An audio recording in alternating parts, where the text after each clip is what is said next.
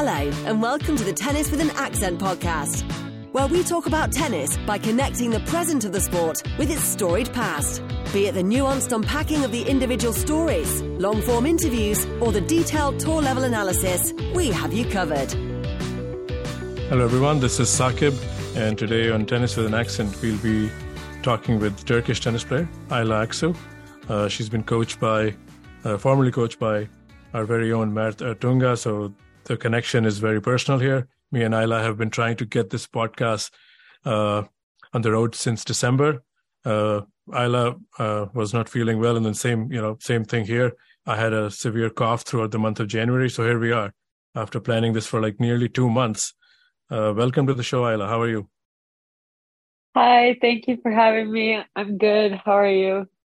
I'm good, yeah. So I'm very excited and eager to hear your tennis journey, because we always look at the ITF and the ATP Challenger and all these tours where like players are trying to break into the main tours, and each player has an incredible journey, and the ranking tells a story that you've accomplished so much in the game already.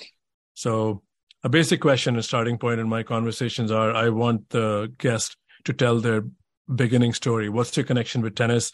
How old were you when you first picked up a racket? Who were your heroes? So fill the listeners in. How did it start for you? Thanks for your kind words. So I started tennis when I was about 4.5 years old, but the journey really started a lot before that. My dad was a professional weightlifter, so he really wanted his own kids to do like a sport.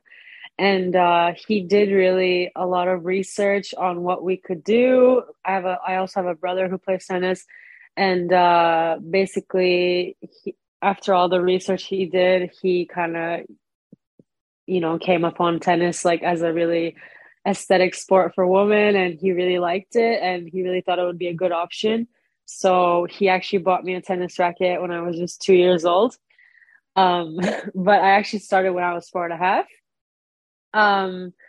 And I mean, I didn't really have a choice, but I did do it like with a lot of love. And I remember playing my first tournament when I was really young, like around 7 years old. I would play 12 tournaments, and I was actually born in the US, and I grew up in the US. So obviously it was a big influence on me because, the US is such a big tennis country. So I did have a chance to play a lot of tournaments at that age and have like really good practices. And I did do other sports along the way, like basketball, swimming. But I mean, nothing really was the same as tennis for me. And, growing up, I had so many people I looked up to, especially Federer. I'm like a huge fan. Still am now today. And I do remember looking up to Justin Henin and Sharapova and Serena. I mean, they were like the big things. And so I just remember just watching all the Grand Slams and really like just imagining myself there at the big stage at one day. And that's just kind of how my journey went on. And at first I didn't really have plans to play professionally. I did love it, but I was also thinking about going to college. And then at some point in my career, I really didn't want to go to college, and I really wanted to try to play professionally. And we did actually move to Turkey when I was actually like 9 years old. And I stayed there and played there for like 5 years. And then I came back to the US because the goal was, like I said, maybe to go to college. So I wanted to go to high school in the US and just kind of start that journey to, transfer to college. And then actually I did play for the US for about a couple of months to play a closed grade 1. And what that basically means is that players from the US region can only play it. So players that are US or Mexican or Canadian can play it. So we actually did change my nationality for that. But then it kind of changed afterwards when I decided to play pro. So yeah, I've been playing pro for about 8 years now, and it's been a really long journey. But it doesn't actually feel long because it just feels like I started yesterday. But I am happy with the choices I made to play professionally, and I'm still continuing it. And I'm actually at a tournament right now. No, there's a lot of food for thought, and it's incredible. You chose tennis as a profession. It's like one of the coolest sports out there. But you know the reality. We live this from our TV sets from far. So you said something, that I would like to explore further, like your journey between US and Turkey. And we all know US is a very rich uh, tennis tradition country. There's a lot of tournaments here. There's a lot of champions that have come from US. So compare in your experience what it was like to playing your formative years in Turkey and then coming to US when you were 14, and what kind of opportunities you saw. Like just compare the federation, like what an American player has an advantage, because that kind of also puts light on Turkey and other federation. Like I was talking to someone who's the Fed Cup captain, for Macedonia, and the challenges Dimitar, his name, laid out were pretty eye-opening. So if you want to compare the two experiences, your formative years in Turkey and then when you tried for a college life by playing tennis in the US. So if you want to talk about that. Yeah, I mean, definitely, I like growing up in the US, I did have an advantage when I actually moved to Turkey because I had the opportunity to have private lessons. And I mean, it was a bit different, the system, because like I would play at my own racket club, and there were like other girls that were also practicing there and playing like tournaments like me who lived around the area. And what we would do is we would actually like talk about a day and a time, and we would, you know, arrange the court, make a reservation, and then we would go there, and just us two girls at a young age, like 8 years old, we would just go and practice by ourselves, and maybe like a parent would be there to like supervise or just kind of be there. And going to tournaments, it was always with my parents, like they would take me and all that stuff. But I mean, and then when I went to Turkey, it was a lot different because like there were clubs where there were so many kids playing, and they had like you know, a training group. Private lessons weren't really that big of a thing there. And there were like so many young players my age in like one club. And it was really different for me. But obviously, I did feel like I had a bit more opportunity when I moved to Turkey because, I mean, I was really good when I went there at my own age, and I had more opportunity to get like support from the club. And I think that would have been a lot harder in the US because there are so many other players, and like you have to be really good to get some kind of support from, the USTA and all that. So when I actually when I came back to the US after moving back to Turkey, it was kind of hard because there weren't many junior tournaments to play. Whereas in Turkey, like you can actually travel to a lot of different countries to play ITF juniors. And at the time, I mean, I wasn't really thinking about playing juniors. I was just playing like local tournaments in the US, some NorCal tournaments, some nationals, some regionals. And it was a completely different mindset. But like I said, I think for sure, being a US player and being really good at your own age for sure has more benefits than, let's say, being in Turkey.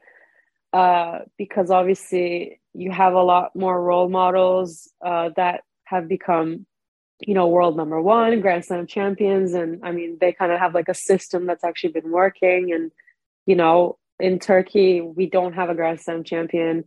We only just recently had someone who broke into the top 100 just like a couple years ago. So, I mean, we don't really have that many people to look up to, and it's just kind of happening now, the transition. And I guess like for us to maybe get to a Grand Slam champion, it will take like a couple like maybe 10, 20 more years. So obviously like it's very different. But I do think like playing for Turkey now since I started, there's so many tournaments here. There's one like every week. So I guess it has been a bit easier to transition. And also like you can travel to Europe and it's not so far. But whereas in the US, I mean, there's only one tournament in like the whole US, and I mean there's so many players coming, and I think it's a lot harder those tournaments because you have some college players that still come and play the pro tournaments, and then you have people who actually are trying to play pro, and it's just kind of hard. You need to travel a lot in the US and it's kind of expensive. And I guess in Turkey, for me, it was a lot easier to do that transition from juniors to pro because I was able to play in Antalya every week almost, and I didn't really need to travel a lot. And I actually have like 11 titles, and I think like 10 of them are in Turkey, and only one was somewhere else. So yeah, I mean, I guess I am lucky that I'm playing for a country that has a tournament every week, but then it is also hard because to get like sponsorships and to have the federation support you is a lot more tough because we don't make, let's say, have more like a lot of money as compared to the US. But I mean, yeah, I guess a lot of small countries have these problems, like that are Yeah. not Grand Slam countries. They have problems supporting their, athletes, and yeah, it's hard to say. Like, No, I I think think if you're not a, no, I think you really, I think, have painted a picture that I wasn't aware, because I always thought US had an advantage, but now you're saying in your initial part of the response was there were so many good players, so it's very tough to get noticed by the federation. But when you went back to Turkey, so let's stick to that part of your journey, and yeah. you said now there's more tournaments there. So talk about the role of the federation, how the federation gets involved with someone like you. When does the federation notice a player? Is it a junior ranking they go after, or is it like a feedback from the academies? How do they track these players, and when do you know that you have been shortlisted, and then what comes next for the federation's point of view? Well, I would say for me, it was kind of like I came when I was 18 and I just, played a couple of junior tournaments and I played junior Wimbledon. I got into qualies, and I guess they kind of first look at that. But in the beginning, I wasn't really getting anything from the federation until later in my career. I had like a different kind of private sponsor, let's say, that helped out for a couple of years, gave like a small budget to play tournaments and stuff. So I guess how they do it is they see if they have any junior players that are like, now we have a couple of players that are playing the Grand Slams. So obviously like they see them and they kind of like help them out. And I think now they have like two players that actually are going to IMG, and they have like this kind of agreement with them, the IMG and the Turkish Tennis Federation. So now it's kind of changed. Like I think back when I was a junior, they didn't really have something like this. But I mean, Turkey doesn't really have that many players, so it's not so hard for them to actually like notice someone that's uprising and coming. Like basically, I mean, maybe you could have 10, maybe we have 10 WTA players and 10 ATP players that play really seriously and are trying to, play professionally. So yeah, it just kind of like at some point when your ranking just keeps getting higher and higher, that's when they just kind of, notice you and they support you and stuff. But for me, the game changer was when Chala, our first player to reach top 100, even top 60, when she got into the Olympics for the first time. So tennis got into the Olympics for the first time with her in 2016, if I'm not mistaken. Yeah, in Rio. Our Ministry of Sport decided to give a budget for tennis for the Olympics. So they basically said that they would, pay for 4 women players and 2 men players. So I was like around 300 back then, like 350, and they put me in the team as well. So that's when I started actually getting some funding from the federation and from the sports ministry. So that's when it kind of changed for me because I could take a coach with me and, still get some money back. And so I wasn't really thinking about my expenses and like how I'm gonna actually get through the tournaments. And that's where I kind of like really relaxed and played my best tennis, I would say. And I had a couple of good tournaments, and that's when I reached my career high ranking. But I think in tennis, it's so important to have some kind of support financially because at some point it gets to a point where you're thinking about if you're going to make it like through the whole week, if you're going to be able to pay for the hotel, if you're going to be able to, go anywhere you like to play the tournament. Like, let's say if the list is easier and you have a better chance of doing a good result there. If you're not thinking about the prices of the tickets or the prices of the hotel, it's like a huge advantage because you're just thinking about your tennis. And I think that's like really important in tennis, but it's so hard to find a sponsor. And I know a lot of players have a problem. Like people don't have a sponsor, and most players are playing club matches. They're trying to fund their tournaments every week. And sometimes they're not playing because they're just, saving up to go to maybe a different tournament for a couple of weeks. And then they're just at home practicing for a couple of weeks and just waiting, not to spend so much money. So, I mean, basically that really helped me during my journey. But yeah, it's really hard. And No, I mean, I this got is it. again. You mentioned the word sponsor, and in our world, Yeah. right, sitting from far, we think we know tennis, but we don't know the ins and out.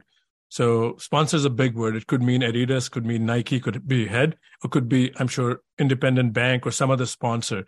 So talk about, Yeah. if you don't mind, what a sponsor means at that level when you're trying to get your foot set in the on the ITF tour. You're trying, even though you said Europe is not that bad or travel for if you live in Turkey, but it's still flights or trains or hotels, and you have to eat, you have to pay for the coach.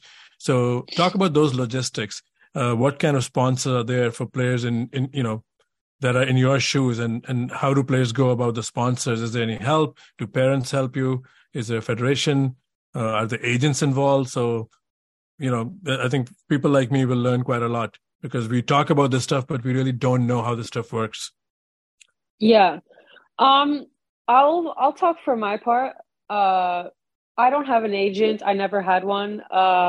And I was lucky enough to have a sponsor that actually paid for everything, and I didn't even think about like anything. And that was when I was working with Max. So his brother he's a owner of a hotel, and he decided to sponsor me and another player in 2021 in May. And they sponsored me until the end of last year. So basically, they paid for my hotel, they paid for my flight, they paid for my food, they paid for my stringing, everything. So I didn't have to think about anything. And that's really rare. Like, it's so hard to find a sponsor like that, especially they didn't ask anything for return. So they just did it for goodwill. And I mean, today you cannot find somewhere that could do something like that. So I was extremely lucky. But I mean, it's kind of hard. So basically, I had also like a racket sponsor with Wilson. I don't have it anymore, but they would give me a couple of rackets, some strings, and some grips. I had a sponsorship with Adidas, and they gave me clothes, shoes, but that also ended last year. So I mean, it's kind of like you have all these like expenses. So the basic needs, like, people are kind of like surprised, like, oh yeah, a racket is like a basic need to play tennis, but a racket is actually really expensive to buy if you keep buying it every year, because like after a year they start getting old. So actually having a racket sponsor is a really big plus. And then having a outfit sponsor is also a really big plus because tennis shoes are also expensive and you actually wear them out in like 2-3 weeks. So it's like $150 every month almost just for tennis shoes. And then stringing as well, it's actually expensive. And not everyone has a sponsor for that as well. So you have all these like basic needs that you actually need these stuff to play tennis. So you need to think about that, buying all that. And then you also have to think about the travel expenses. And then if you have a coach, you have to think about the coach expenses. You have to think about his salary. You have to think about who's he going Food. to stay You have with. to eat. Yeah, the food, the flights, the how many weeks am I going to take him? How many weeks can I actually afford him? And then you have like, am I going to practice with him? And then you maybe have like I don't know, a fitness coach. And then maybe sometimes you take the fitness coach, so you have to pay for them. How are you going to do your fitness? Okay, you also have a dietitian, you have a psychologist. I mean, there are so many small details Sure. in And tennis. on top of that, you have to win a match. If you don't win a match, then you go to the next tournament Yeah, and right? Yeah. yeah. And I mean, like for me, right now, this week, I'm in Antalya and I won my first round in a 25. I lost yesterday, second round. So now I'm waiting for my next round, which is probably going to be Tuesday or Wednesday again.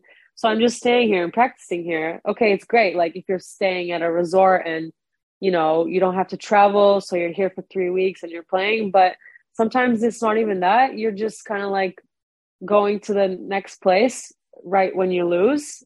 And you have to like sort out the logistics. Like, should I go home, practice a couple of days, or should I just go straight to the tournament, practice a couple of days there? Do I have enough money to, pay for the hotel, or should I just go back home and not play that week? I mean, I was lucky enough to not have these problems uh, a couple years ago. So I was extremely lucky, but most players are thinking about these all the time. Yeah. And they're not focusing on their tennis. They're just basically focusing on all these other stuff that most top players are not even thinking about this because they have people doing this and they have the financials to do it. So for them, it's like much easier to just play tennis. And it's like, it's such a mental game. It's so much easier if you're not thinking about all these small details and you're just focusing on, enjoying your time on court. you know you're just focusing on your forehand instead of like, oh, if I lose today, should I fly tomorrow, or what are the flight tickets going to look like, or am I To going to be me, able to. this Yeah, sounds like sorry. mental toughness. We always talk about mental toughness, about break points, set points, what someone does. I Yeah, think this is also mental discipline to manage all this. And then because we only see the two sets or, an ITF, if the match is not televised, we only see the score. If I'm going to type your name in Google, I say, okay, she's playing in Estonia or she's playing in Antalya. She won, she lost. Okay. But there's so much that's going behind the scenes. yeah, And even the top players, I don't want to shortchange anything of, the Federers and the Serenas of the world. They got there because they also went through this at one point. Everybody has their own yeah, journey. But once you're established in the top 50, then I think you can make a comfortable living. So I think at this point, yeah. we can bring in Mert. And Mert probably won't like it, but Mert deserves a lot of praise. But I want to hear from you. So you worked with other coaches. What was the experience when you and Mert started working together? And I believe you gained somewhat like 500 ranking positions. When you guys started working, you were in the 1,000 something. And then Yeah. when your contract partnership with Mert ended, you were in the 500s. So talk about that experience. What did you bring to the table? What did you learn from him? And just the total package, how was it? Yeah, I mean, it was great. I was really lost uh as a player, as what I was doing. I almost lost my ranking after I got injured. I didn't know what I was gonna do with my career. I had a lot of question marks. And I have a game style that not everyone agrees with the way I play or how I play. And it's kind of hard for me to explain myself and kind of like have people accept the player I am. But for me, what stuck out the most with Mert was that like people were always telling me that I should be more consistent, I should put more balls in the court, and I was just making too many mistakes. And I'm an aggressive player, and of course I make mistakes. I accept that. But Mert was like the only person that actually believed in my game and thought we could really improve the aggressiveness and make it more of a weapon than it already is. And he was like the only person who didn't tell me that I need to put more balls in the court. So like at that point, I was just kind of like thinking, oh my God, I'm not crazy. Someone actually believes in what I believe in. And that just clicked for me right there. And I mean, we started working. He's such a positive person and he has such a different view in tennis. And he's such a nerd. I mean, I've never seen anyone who watches tennis and talks about tennis as much as him. I mean, I've been playing tennis for, I don't know, most of my life, but I'm not even that much of a nerd. And I mean, it's been great. Like, he brought so many more aspects to my game that I didn't know I could actually do that well, and didn't know it would make such a huge difference in my game. I mean, we definitely worked a lot coming to the net, transitioning, coming to the net, um, adding variety to my game. And I mean, he's a great person to be around. And I mean, we had such a great a year and a half, and we went like pretty high with the ranking and got back on track. I mean, it was amazing for me just being around him, learning from him, getting his point of view, and just meeting so many people that he knows. I mean, even with you, meeting you, thanks to him, and, listening to all these podcasts. And he's always sending me like interviews of players and different, like, stuff people are talking about, and No, just Mert like is the little amazing. details. Yeah. I think Mert's one of the Yeah. coolest guys I met on tennis Twitter. And I'm going to be friends long with Mert, before I even, wrap this podcast up. I don't know how long I'll do this. I enjoy doing it. But, Yeah. sometime on Twitter, you go and people are tweeting about the same match. I try to do it, but it Yeah. doesn't come natural to me. I lose focus what I'm watching. And there'll be 10 people talking about the match, and then comes Mert, one tweet, and he's totally talking about something else that other 10 people are not watching. So that's his ability. He sees the Yeah. game differently. And of course, again, I don't want to like make this a Mert praise exercise. He won't like it, but yeah. So let's talk about 1 year, especially in your partnership with Mert, when you guys had to do a lot of travel during COVID. And he would tell me that, sometimes you guys are going through different tournaments, you're changing flights, and then there's a lot going on. I could see, I'm also connected on his Facebook.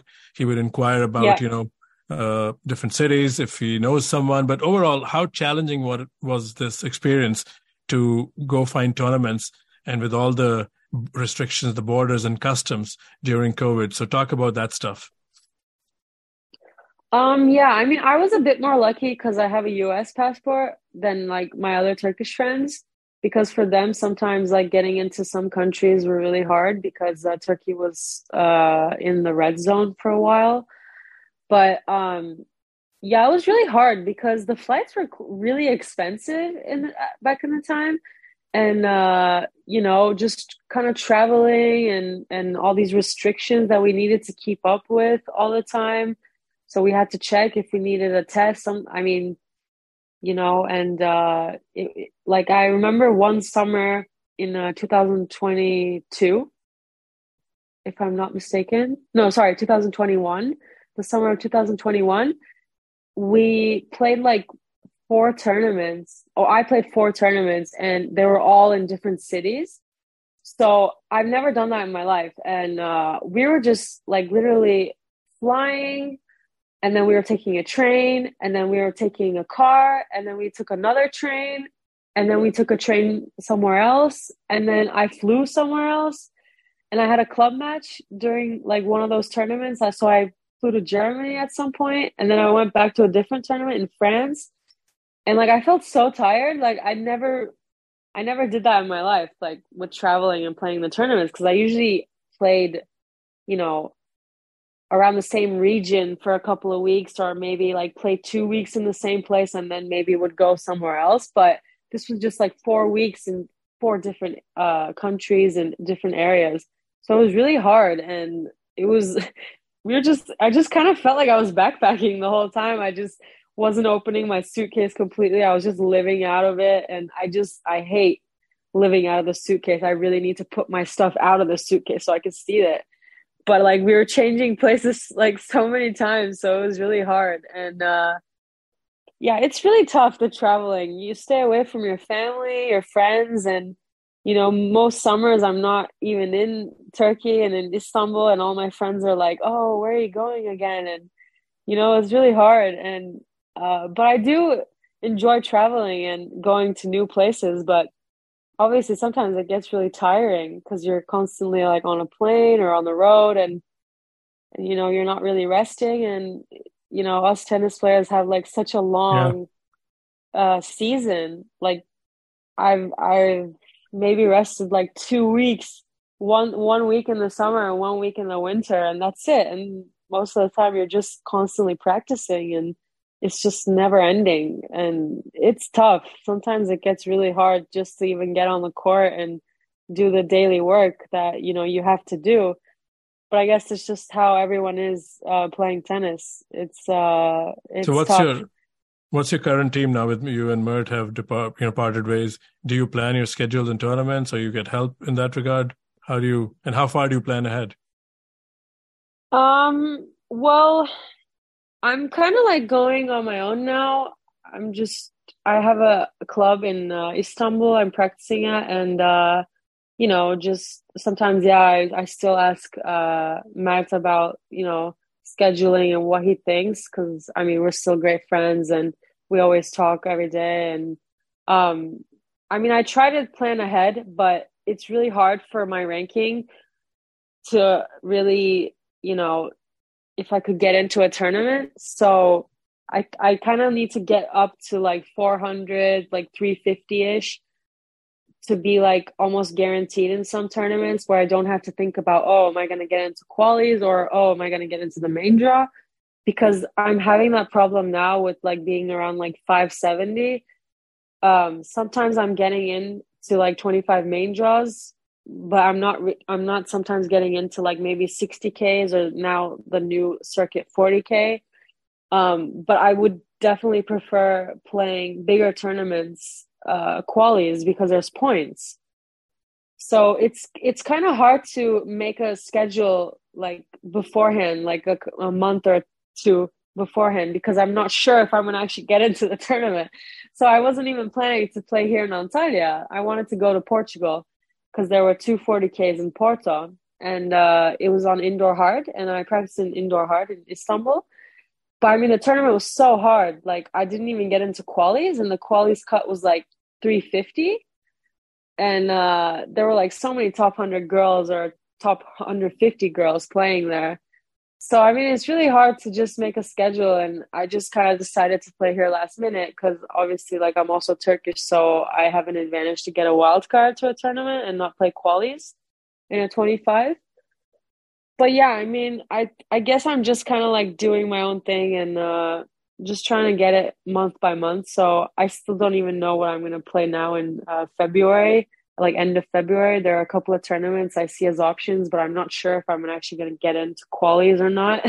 So I think I might take a risk and try 1 week and just see how it goes. But yeah, I mean, it's tough. I need to get the ranking going, so I'm a bit more certain on which Sure. tournaments I would actually get in or not.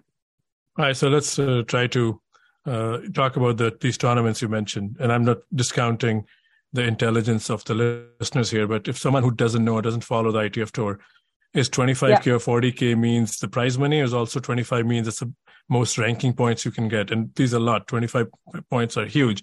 So talk about just the tournament structure, 25K, 40K, 60K, for a listener who may not be as informed as some of the others. Yeah. So our lowest tour tournament is a 15K. So in a 15K is the total prize money that's given to all the players. So basically, I think if you win, you get like $1,500, something like that. And you only get 10 points, 10 ranking points, WTA ranking. And basically at 25K, you get 50 points for winning the tournament. So there's a huge gap between the 15K and the 25K, when actually the prize money is not like, okay, yeah, there's a bit of a difference, but it's not that big of a difference. Where you look at the points, it's just like a huge difference. And now they have like a 40K that you get 70 points for winning, and a 60K you get 80 points for winning. So it's really hard because to transition from the 15Ks to the 25Ks, it's not as easy because there's so many points in the 25K that, like, people that are top 150 are still playing because it's a lot of points, 50 points that can really move them up in the ranking. And they don't have a rule where they say like, oh, a top 100 player can't play a 25K, which is like the second lowest, tournament for the WTA. But even like someone 60 in the world can still play a 25K where I'm playing and I'm 500. So basically, like, the transition from the 15K to 25K is a lot harder now. So the ITF actually came out with the 40K tournament, which is great. But now I feel like now that they made the 40K tournaments, they're not going to make as many 60Ks. So everyone who was playing 60Ks are just going to play 40Ks, and people are still going to play 25Ks, which in my opinion, I think they should have lowered the 25K points, because there's a huge gap in between the 15Ks and the 25Ks. So there's nothing in between where people can just play and just still get decent points, but it's not going to be as tough to transition through. So it's going to be really interesting to see how it's going to all play out this year, because, for now, there's not many tournaments in February or March. I'm hoping they're going to add some more. But yeah, the point system is really different. I personally like how the ATP does the point system with the challengers. It just makes a lot more sense. So basically what they did is the 15Ks for men, futures, they get 15 points for winning a 15K, and they get 25 points for winning a 25K. And then they have like challengers after that. Challenger, I think 40, 50 and above. It just goes on like that. So it actually like tells you how many points you get. So I wish the WTA would actually like copy the ATP a bit, because it's ridiculous. Like, just sometimes how hard these 25Ks are, and it's only the second lowest WTA tournament. And I'm talking about players who play Grand Slams that come and play these tournaments. Okay, so this is a tennis Twitter question I'm going to put here. A lot of times, Okay. I'm going to use an example. Like Wawrinka, I think, played Challenger when COVID was still a thing, and a lot of people didn't like it. And me and some people, debated in a healthy way that, he's a pro. I have no issues. I honestly think he's not taking food from someone's table. But do you think otherwise? Do you think a top player should be allowed to play? Because that time it was a different world. He couldn't travel. He was on his comeback. He wanted to play. I think it was Prague, somewhere he played in Europe. And there was a lot of uproar about that. So how do you see as a player? You see, someone with that kind of ranking who would have gotten a wild card anywhere? And again, we are just using him as an example, but you said a lot of top 60 players sometime enter the same draw where you are 500 plus.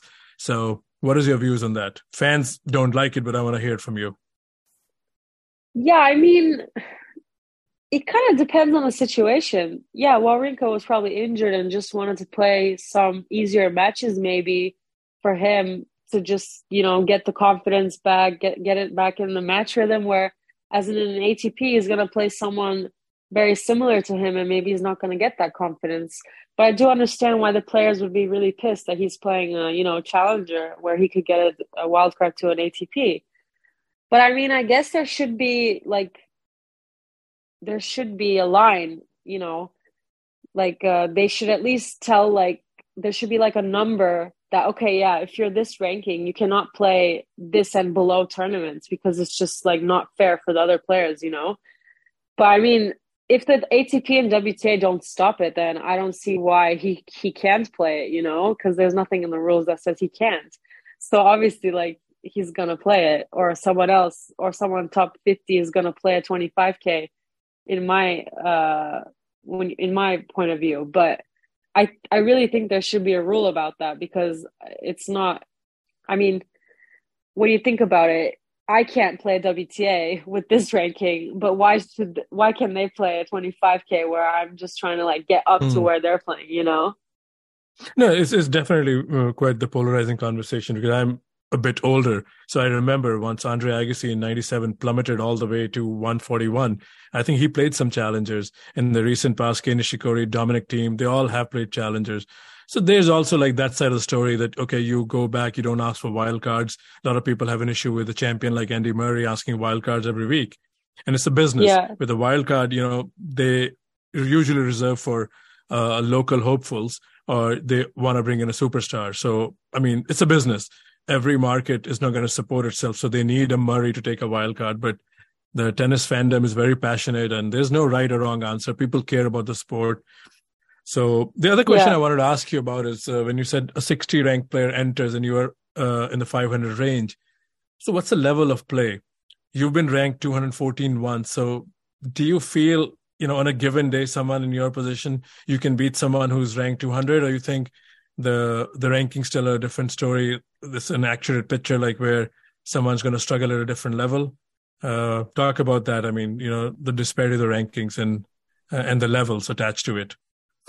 Yeah.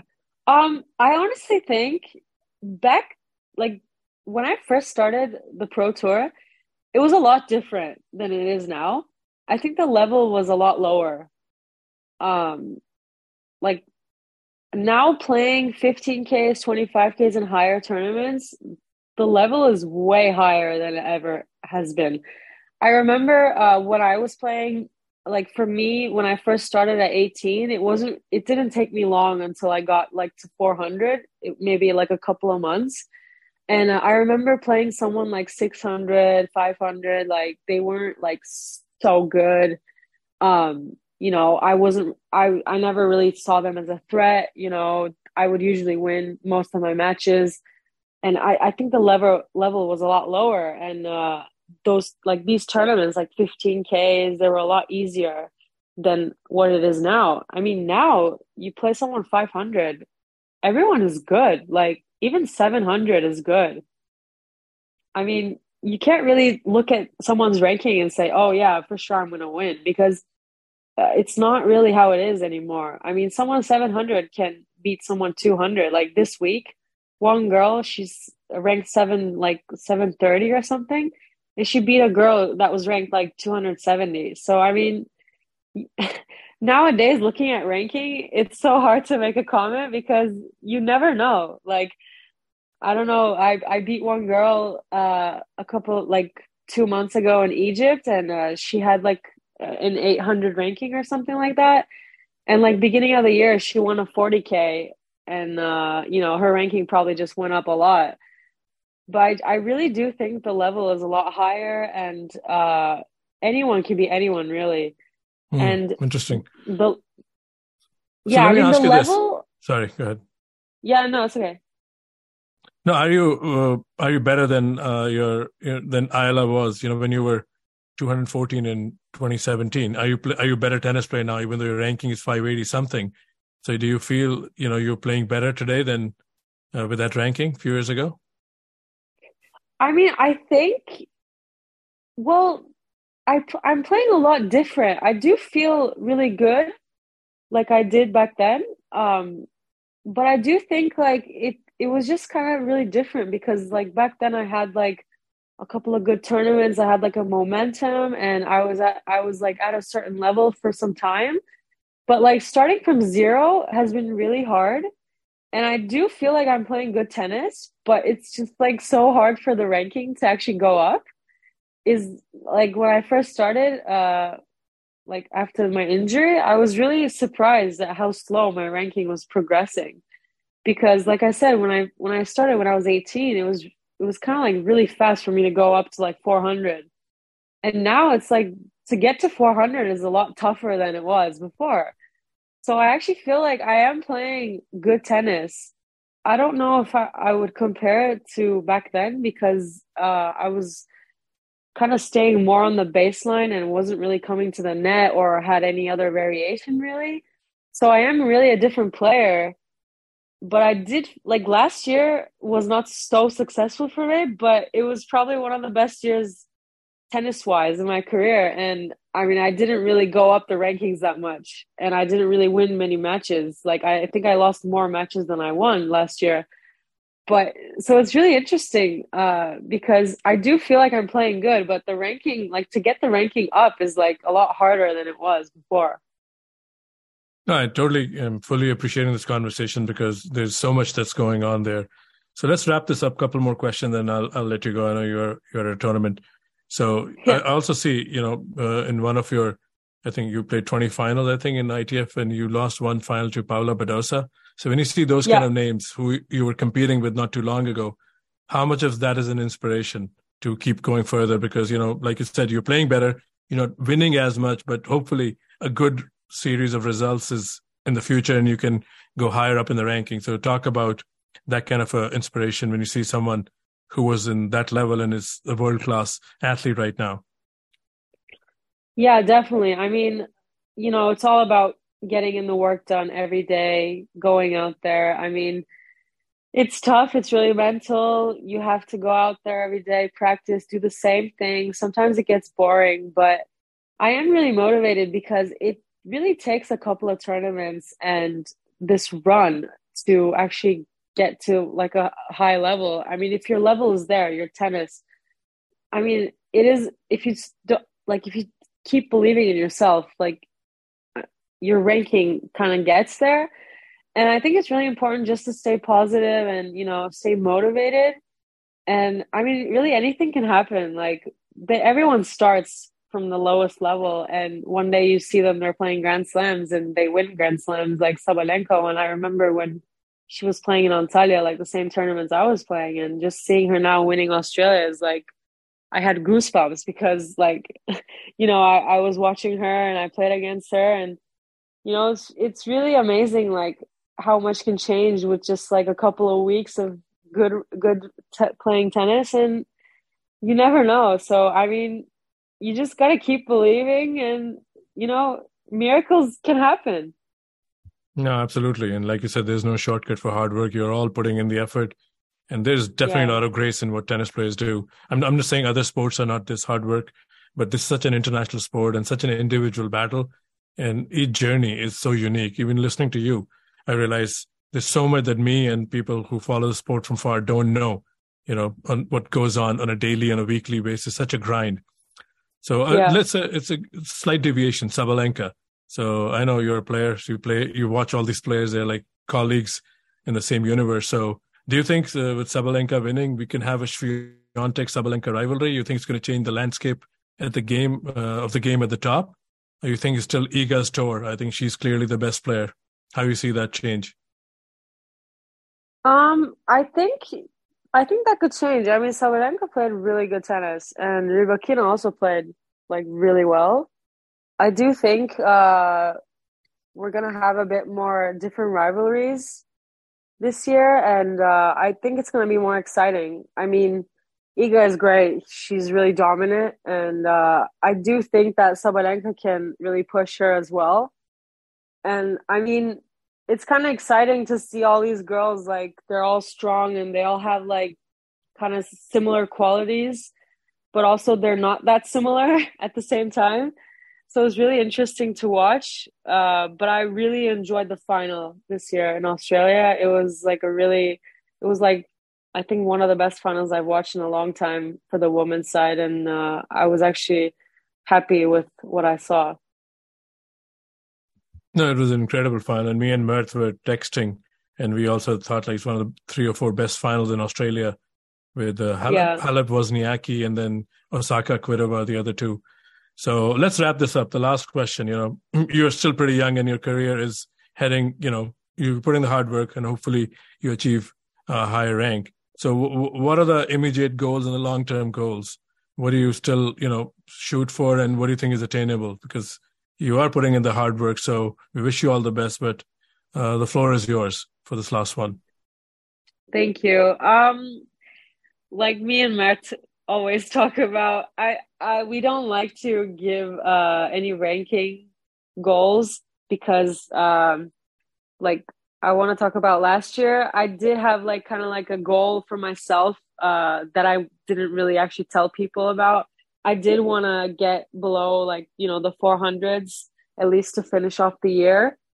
Obviously that didn't happen, and I did kind of feel like I didn't achieve anything last year because my ranking didn't actually go up.